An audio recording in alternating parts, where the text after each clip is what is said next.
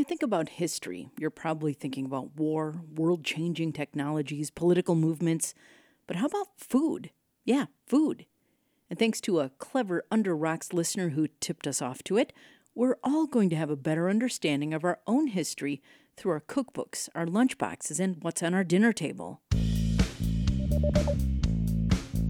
Welcome to Under Rocks. I'm Susan Stevens.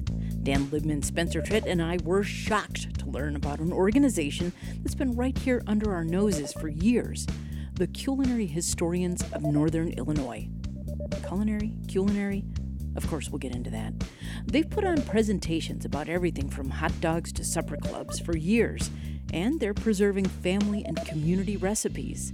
We reached out to the group's leaders and co-founders, Jerry Rounds and Bruce Craig, and we had questions. A lot of questions. We were very excited to learn that this group exists. Yeah. We got an email from a listener telling us about you guys and asking us to investigate more. And we've wondered, where have we been all of your lives? Yeah. We really missed out on a lot of great events, it looks like. Also, is this something I could have studied in school? Could I have gone into this for a living? Nobody told me about it. I think it's a very new living. Okay. You know, as culinary historians, food science, nutrition, food service, I've always been there. But I know Bruce has done a lot at Roosevelt University as a professor there teaching culinary historian classes. But we've been in existence since 2016. But Bruce started the Culinary Historians of Northern Illinois maybe, when was that, Bruce? 1990 maybe? Culinary Historians of Chicago. Chicago, 1990 maybe? 1993. Well, how does Chicago and Northern Illinois is it culinary or culinary? Thank you for asking. This is the most important question. Yeah. Either. No, it can't be either. We need an answer. Culinary. You say culinary? Okay, how does Chicago and Northern Illinois culinary studies differ from all those other places you mentioned? Well, I think the Culinary Historians of Northern Illinois, I'm speaking for both of us, but Bruce jump in because he always jumps, is because I can't really speak to the beginning of Chicago because I only got involved in 95. So, but we have our goal and our major project is we do research. We're collecting, and with our roadshows, we're collecting recipes, manuscripts, and analyzing them and archiving them. Matter of fact, Northern Illinois just took them into archive. And we're also collecting community cookbooks that we also, we have only 2 counties in Northern Illinois that we don't have community cookbooks from. These are just, Bruce can speak a little more to this. Bruce, would you like to say how Culinary Historians of Chicago started? Culinary history organizations began in the 1980s. And the Culinary Historians of Chicago is modeled on the one in Boston, which was centered on the Schlesinger Library at Radcliffe, and which is an important archive and research institution for women's studies. And I need hardly tell you that food preparation has a lot to do with women. Sure. So it's natural those would go together. And food studies really began as a university courses in the 1980s. The one I did at Roosevelt, beginning then, is an early one. And now it's burgeoned into a huge field encompassing not just history, but anthropology, sociology, sciences, all sorts of things. Everybody is doing it, and it's a major degree in lots of places, again, starting with Boston University and then many others. So we're both early and in the mainstream of food studies. Wow. So you can actually be a master's or maybe doctor of food studies. That's amazing. Yes, you can. It will be called something else, but yes, basically. Yeah. So I guess, where our area is Northern Illinois, and is there anything going on in food studies in Chicago or Northern Illinois that is unique to this region that you wouldn't find in any of those other regions? Northern Illinois is centered on Chicago. Of course, it has its own traditions, little towns and villages and smaller cities all over Northern Illinois and the rest of the Midwest have their own histories, largely ethnic histories. So, for example, near DeKalb, in the West, there are a lot of Scandinavians. You think of Scandinavians as being only in Minnesota or maybe Western Wisconsin, but there are settlements like Sterling, which are heavily Scandinavian, and their foodways are Scandinavian. And this has changed over time because you want to do Northern Illinois. yeah, Northern Illinois, because it's because of immigration from places like Mexico. So you have large Mexican populations in West Chicago, places like that, and other ethnicities, Hmongs, Somalis, all sorts of people coming in and settling in the towns in the Midwest. So this is a really interesting test case for traditional foodways in America based on food production and then ethnicity and changes in it. There is a culture that we don't talk about a lot in Northern Illinois, and I know Bruce mentioned how Chicago was a center, but we are focusing more so on Northern Illinois itself and those small towns. And North Aurora is not really a big town now, but it didn't start out that way. So that's what we're really trying to focus on. But then we're also trying to expand our viewpoint and what we're looking at to other cultures and how they're impacting what we have. We see a lot of traveling of food and food recipes when we're doing our road shows for the manuscript project or during the community cookbooks. You mentioned looking at cookbooks, that you find cookbooks from various counties in Illinois. Can you talk a little bit about what you might find in when you discover one of these cookbooks? First of all, where are they hiding? Where are you finding them? And then what sorts of dishes are in them?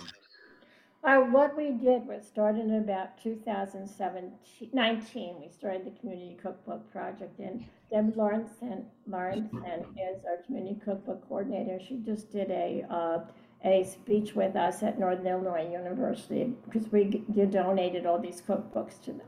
So we have over 200 of them. We were only missing 2 counties. And it started years ago. It's really funny because later he moved out west, had a community cookbook from Hinsdale. And she asked us if we'd like it, and she sent it to us. And this kind of started it. This is a whole genre, and I know Bruce has talked about it for years as well, of cookbooks. What we're finding is what we found that the community cookbook started in around the Civil War time. We're not seeing as many right now. People are going online and not getting their recipes like that way. But what we're seeing is that I know Deb had the top 10 dishes you're to find in their cookbooks. One of the things, almost every cookbook had a cheese ball. Almost every cookbook had a better than sex cake. Sorry about that, folks, but Sure. Redford cake. Sauerkraut chocolate cake was a big one as well. So there seemed to be a number of alcohol dishes as well. So we came up with our top 10 list of what we found in our cookbooks. Now, this doesn't mean that this was standard in all cookbooks, but it seemed to change naturally with the changing environment and with the changing history. Whether it was a peacetime or a wartime. It also changed with the women's movement, where you'd see all these elaborate dishes being prepared because women were home, and they were put in the cookbooks as Mrs. Robert Smith. And then maybe 10 years later would be saying Mrs. Jane Smith. And maybe after that, just Jane Smith. And maybe after that, it was Robert Smith. So those kinds of things we saw too with the evolution of how of not only the sexual revolution, but also we also saw it as part of the amount of time women had to prepare these dishes, because then we saw during because then we saw in the 50s, we started seeing a lot of recipes being taken from cake mixes or adding cake to stir cake mix or a convenience food. Now, when you look at the 50s, you can see things with 40s rather, things with not a lot of sugar because there was so much rationing. So you'd see more things that were homemade, but not with if it was made with the sugar, it was for Christmas or a holiday or somebody's birthday. It wasn't a daily thing. But then when you look at the 50s, you saw so many sweets, and people would give you recipes for lots and lots of different desserts, because all of a sudden now they have the opportunity to do that. And now we're not seeing too many community cookbooks coming out. The cookbooks come from home recipes.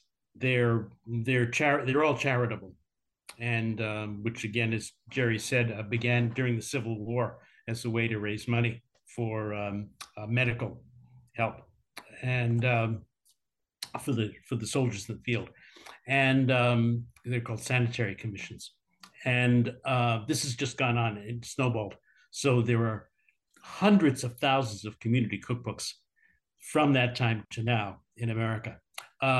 They come from a couple of sources. As Jerry said, the evolution of them is that as food became industrialized during the 19th century and into the 20th century, more and more of the recipes came from the back of the box. They came from manufacturers' instructions for their products, and they came from leaflets, came from radio, came from television, came from newspapers, a number of sources that go into these cookbooks. So there's a rule of thumb that modern ones from, say, the 50s onward are about 70% some version of the back of the box, which means they were invented by home economists. And I have to say, home economists are one of the greatest majors that we used to have in colleges, and I think people are bringing them back. They're coming back in some places. Anyway, but people take these and personalize them, and once you change ingredients and make them personal, they're yours. So people have collected cookbooks, and they also collected and made their own. That is to say, they wrote down recipes. And this is what really started the Culinary Starrings of Northern Illinois. I was giving a series of lectures in the early 2000s, 2004 and such, around the state for the Smithsonian. And I was in small towns all over the place. And I noticed that in historical societies and in libraries, there were manuscripts. And they were just in cases or just sitting there. And then I began asking people, do you have manuscripts? Yeah. Has anybody ever looked at them? No. And and these are your grandma's books that she put together and pasted together from written sources and hand wrote them. And what they are family histories.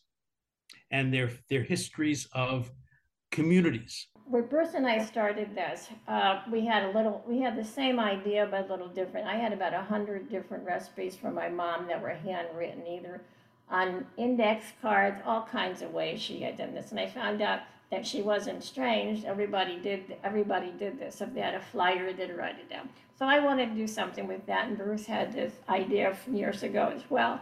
But we couldn't figure out how the heck we were going to get all these recipes and how we're going to do it. So we decided on what we called our historic recipe roadshows, where people would bring in their recipes, handwritten recipes. We asked them eventually to type them up because it took so much time to do that, and their memories. So they came, the first one was DuPage County Historical Museum, where they came in with their recipes, and they spent 15 minutes with an expert, and the expert would talk to them about their recipe and the influences, and they would tell the stories and their background, some really fun stories, and a lot of them brought in artifacts or pieces of equipment that they used.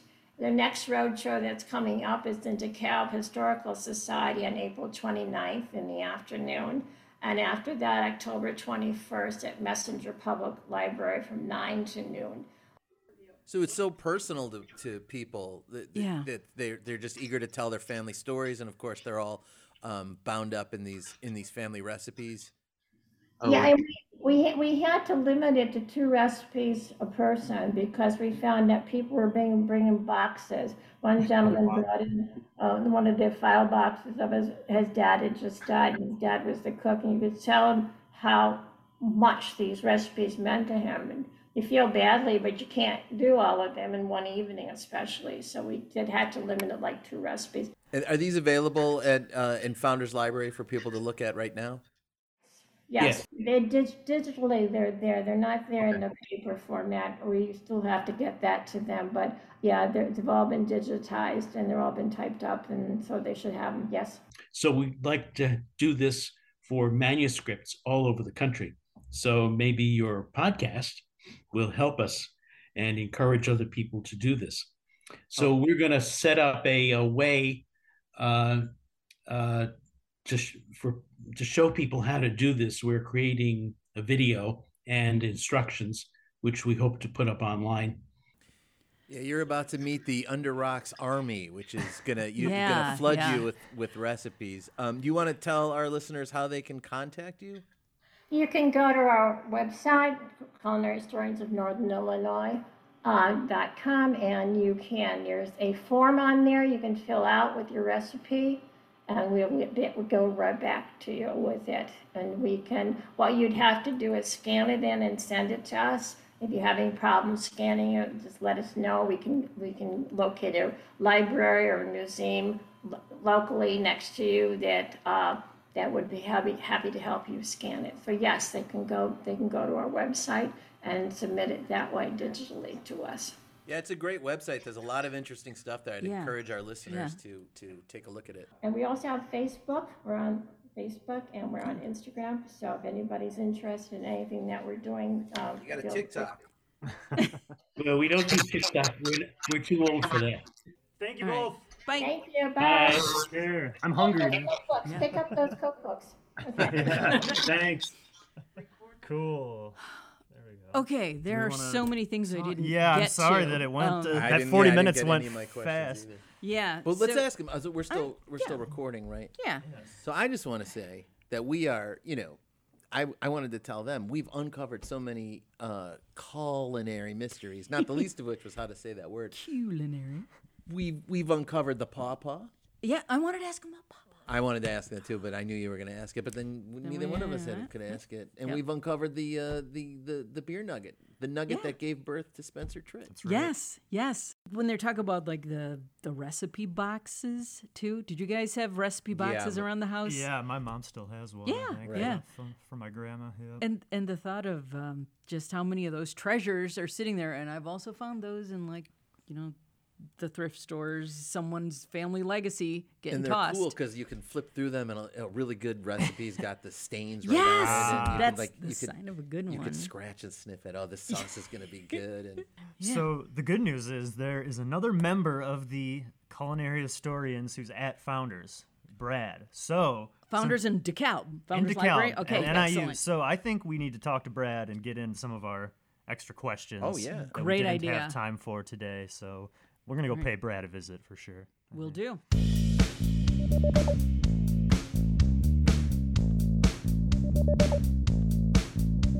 Sure. My name is Brad Wiles. I live here in DeKalb. As you mentioned, I am employee at Northern Illinois University in the library system. I'm the head of the Special Collections and Archives Department. And how did you get involved with the Culinary Historians of Northern Illinois? Culinary. Can we get a let's get the founder's position. Say the word. I would Starts say- with a C. I say culinary, Okay. but It's one of the two acceptable pronunciations Okay. we've learned. is that right? Okay. Culinary wins. Yeah. Okay. So I guess this would have been in spring. It was shortly after I arrived here. I've been employed here since November of last year. I can't remember if it must have been Jerry. She had just reached out because they had this project that they were wrapping up. They had gathered all these materials and they were looking for a repository, and it just seemed like this would be a good fit. Part of the collection that I manage is regional history, and that's kind of a statewide designation. There's kind of is tied to the state archives, or that sort of helps draw the delineation between like the different regions. But NIU is an archives repository for the state archives, but we also have this kind of collecting scope that covers the 18 northernmost counties of northern Illinois outside of Cook County. So there's just that regional connection, obviously, because they're mostly drawing their materials from northern Illinois. And I was asking you, at some point the public is going to have access to what's the end game of having collected all these regional recipes and regional cookbooks? Sure. Well, so more generally, the collecting mission for regional history and for the department, there's all these different areas that we try to support research and teaching. Basically those larger goals of an educational institution. Also, there's the preservation of this sort of written and material culture of the area. This particular donation will kind of be a seed collection for an ongoing relationship with the culinary historians. And other initiatives that they kind of take on as they grow over the years. So they will be able to, as they gather records, they do more projects, they'll be able to contribute them to us. And these will in turn be made available for students, for faculty, for community researchers, for whomever might benefit from their use. So that's the idea. We are a public institution. There needs to be a public deliverable, and we want to try to, again, shape these into educational resources and research assets. Have you had the opportunity to look through the recipes? Has anything caught your attention? Anything surprised you? I have, and so we did an event where we coordinated with the NIU. It's their nutrition and hospitality program. The historians, they came in, they did a presentation, and then we had selected some recipes from these various cookbooks and this other recipe manuscript project that they were part of, and we had the students that are part of this nutrition program, that they're the ones that do the Ellington's restaurant. Oh, right. So they put together these recipes and they kind of presented them as they were written. I guess some of them might have been more of an interpretation because the recipes can be a little bit can contain some stuff that may not be commonly found. They always say on Chopped, "This is my take on the grilled cheese," like that. Right, exactly. But I think that they tried to be as faithful as they could. So as part of that, I had to go through and kind of look and see if there were if there were anything that could work. If there were a number of recipes that could be, sort of brought to the scale that we wanted, to have for this event. And so I looked through, dozens of them, and there's a couple hundred, I think, cookbooks, and then there's, a bunch more recipes, and then there's other just material that kind of document the specific projects and the organization itself too. So. Do you remember what they cooked? Yeah, they did like meatballs in a chili sauce. They did these kind of baked ham and cheese sandwiches. There was this kind of weird cheese ball thing that was shaped like a fish or something. A fish cheese ball. And it had like it was almost like I don't know if it was like a blue cheese or like a gorgonzola or something. It was very pungent. Wow. I hope it had a sliced olive for the eye. It did, but it did have the almonds, so it looked like scales, like the shape of almonds. Whoa. And and so there's a couple of desserts. There was then this is a total Midwestern thing, is the strawberry pretzel dessert, with like the pretzel base. Oh, I don't know crust. that. Yeah, what is that? That's new to me. It's just a salty, sweet. A lot of stuff you'd find in church basements, and of course a lot of these cookbooks, they come from things like churches and different community organizations like that. So it's just comfort food, Midwestern comfort food. It's so nice to see these kind of cookbooks and these sorts of things be taken seriously as historic documents, because you go to a garage sale, you go to a thrift store, and you just see some church cookbooks and community cookbooks, and they're not the hottest item on the shelves. And I guess we're at a point now where they can be seen that way, as something not like that horrible cookbook that grandma uses to make her pretzel, strawberry, whatever. They have value. Yeah. Well, I think that they've passed out of this kind of phase of utility that they would have when they were initially brought there, whether that was as a fundraiser or for people who are learning to cook, or for people who are they want to kind of put together these types of events that you commonly see at these different community organizations. And now, that value has kind of transferred into something else as like a unique and kind of special resource that documents a community. What are some regional foods that you yourself have discovered or that you enjoy that are kind of unique to this area?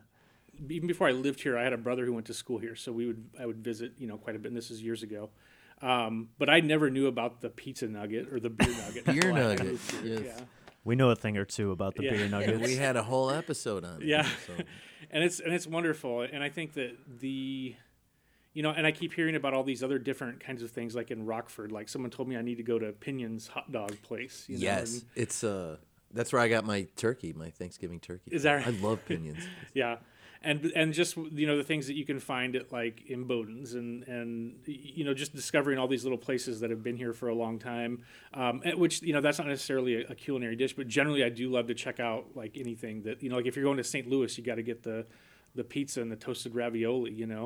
I have family in Nebraska. If I go out there, I need to go to Runza, which is like a meat pocket. If I go to Quad Cities, I need to go to Harris Pizza and get the Quad City style pizza. I love all that stuff, and a lot of it has.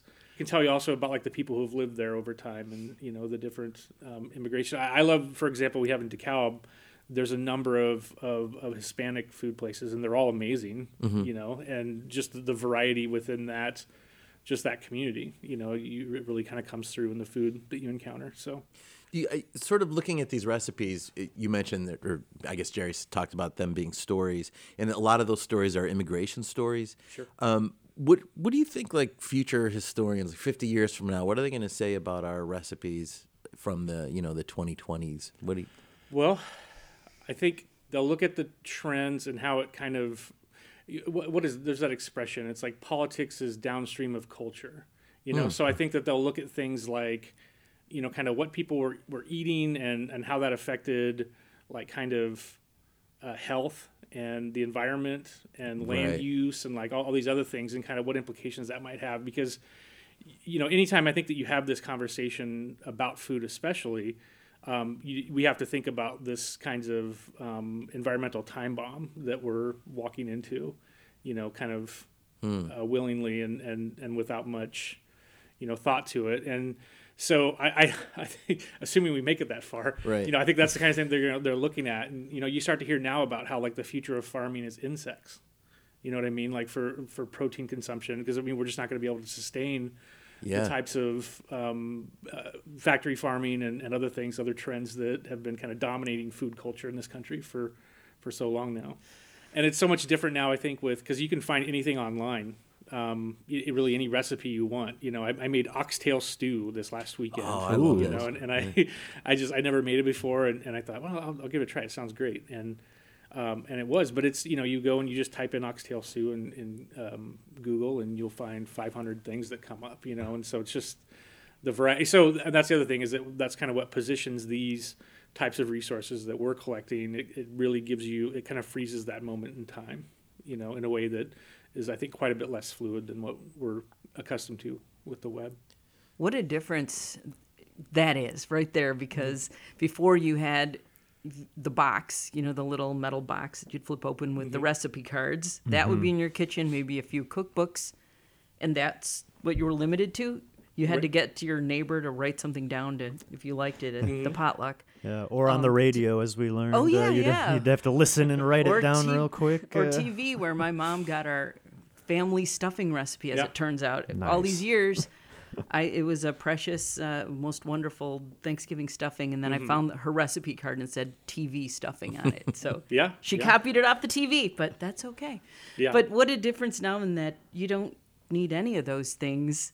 So no, not really. And so it's kind of this untapped well that you can go back to, and I think that as these, we sort of collect these items and we have to consider things like copyright and ownership and some of these other things. The idea is to try to get this stuff online too and make it available in a way that is kind of expands the reach beyond people just having to come into, the reading room to access them.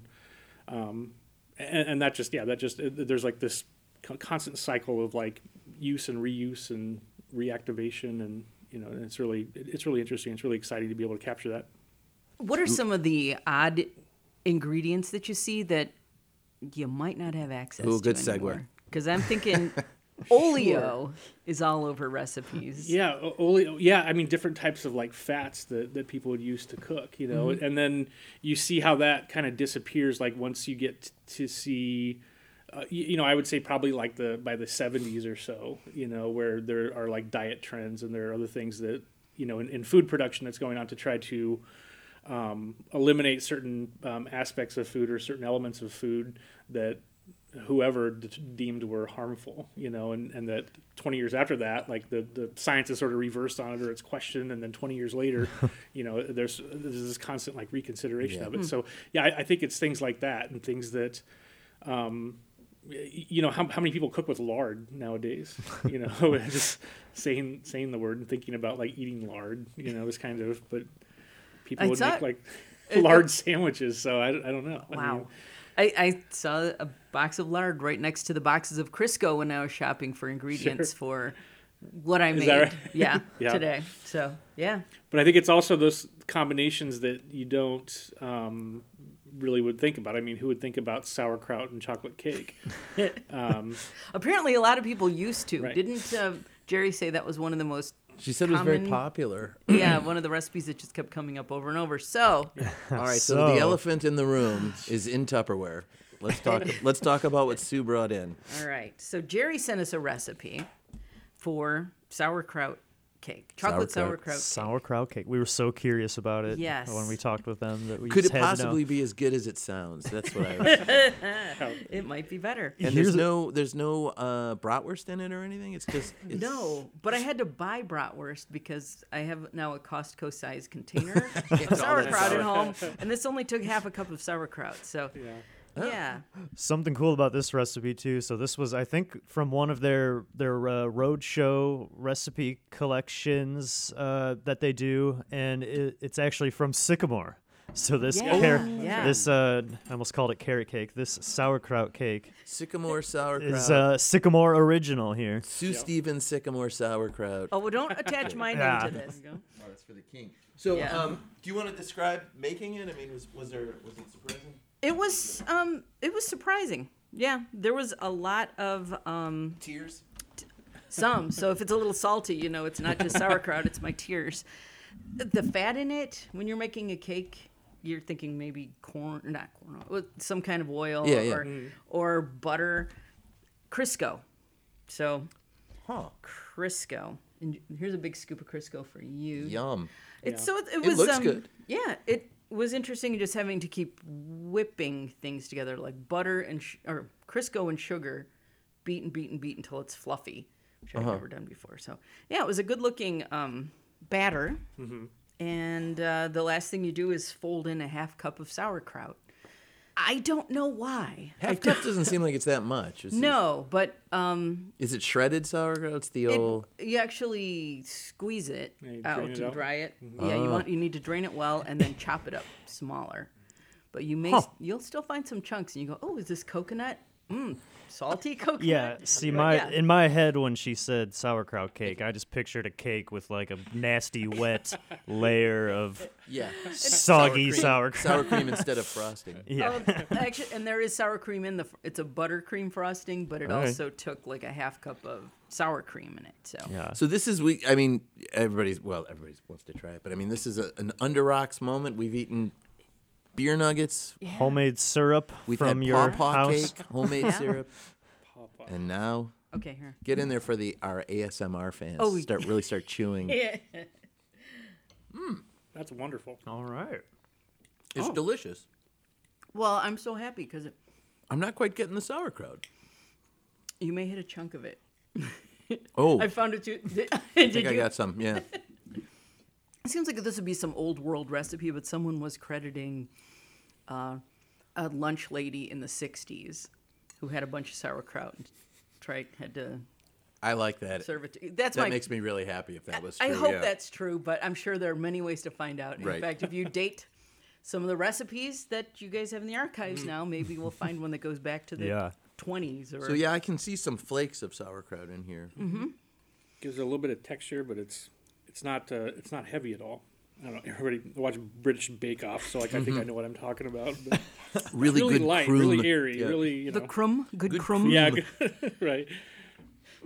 We should give Sue a handshake for this one. Oh, Big Paul wow. Hollywood handshake, yeah.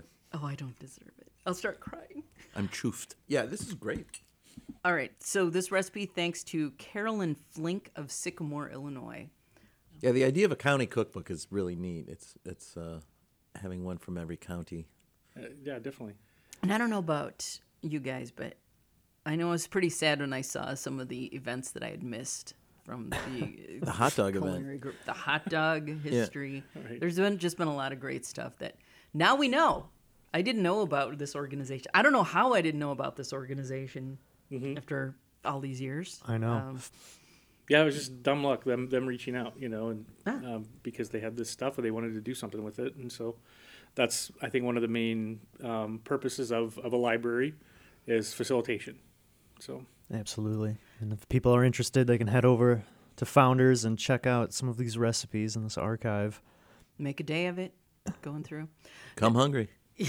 yeah, you'll probably leave hungry too. But if I have anything, I'll give it to you. But That's nice of you. There might be some of this sauerkraut cake left over too.